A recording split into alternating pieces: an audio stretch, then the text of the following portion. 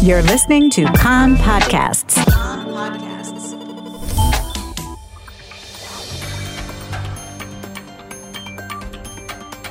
You are listening to the English language news of Kan, the Israeli Public Broadcasting Corporation.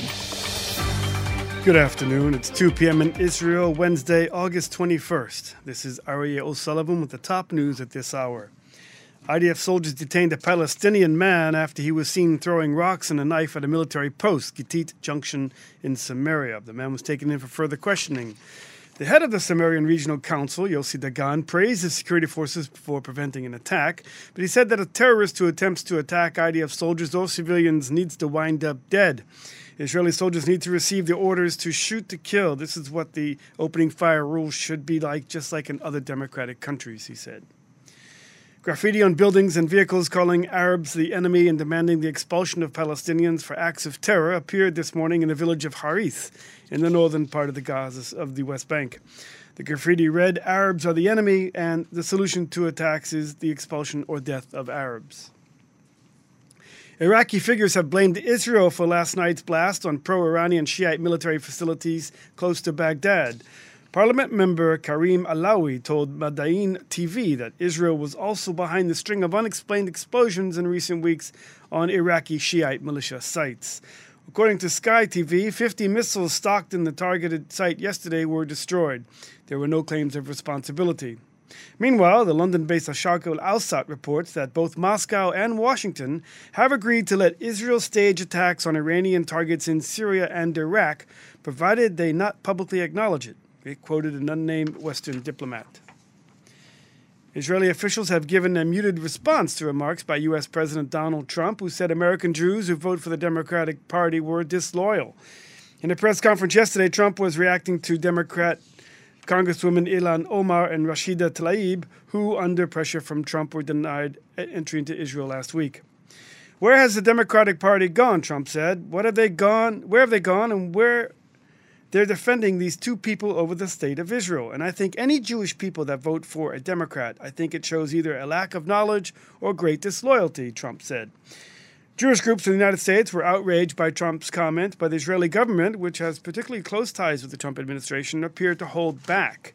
Prime Minister Netanyahu's office declined comment, and Energy Minister Yuval Steinitz told Kan Radio, "We must not intervene in the political disagreements in the U.S. We keep good relations with both the Democrats and Republicans, and we must continue to do so. We have supporters and friends in both parties, among the Democrats, among the Republicans, Jews and non-Jews, and we embrace them all," Steinitz said. The American Jewish Committee issued a statement saying, "Enough, Mr. President," the organization tweeted. "American Jews, like all Americans, have a range of political views. Your assessment of their knowledge or loyalty based on their party preference is divisive, disrespectful, and unwelcome. Please stop." The IDF and U.S. Special Forces have concluded a joint exercise simulating retaking a hijacked ship, the Army announced today. The drill comes amid heightened tensions between the U.S. and Iran in the Persian Gulf and efforts by the Trump administration to set up a naval security mission to protect shipping in the Straits of Hormuz. Footage released by the military showed the Army commandos parachuting and rappelling onto a ship and storming a container-like ship vessel during the exercise, which was dubbed Naval Rose. Amazon has officially announced on its global website the launch of operations in Israel. Amazon has set up a page in Hebrew and is urging Israeli businesses to join the arena. Amazon is also offering that overseas businesses store their inventory in Israel and make arrangements with international shippers through the local shippers of their choice.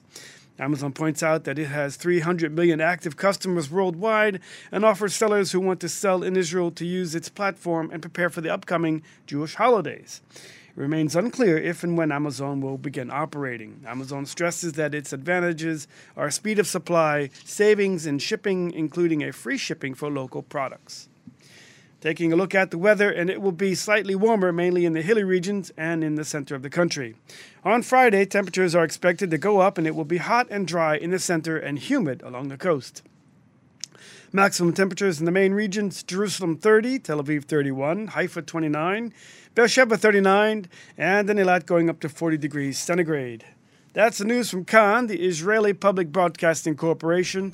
Join us at 8 p.m. Israel time for our one-hour news program.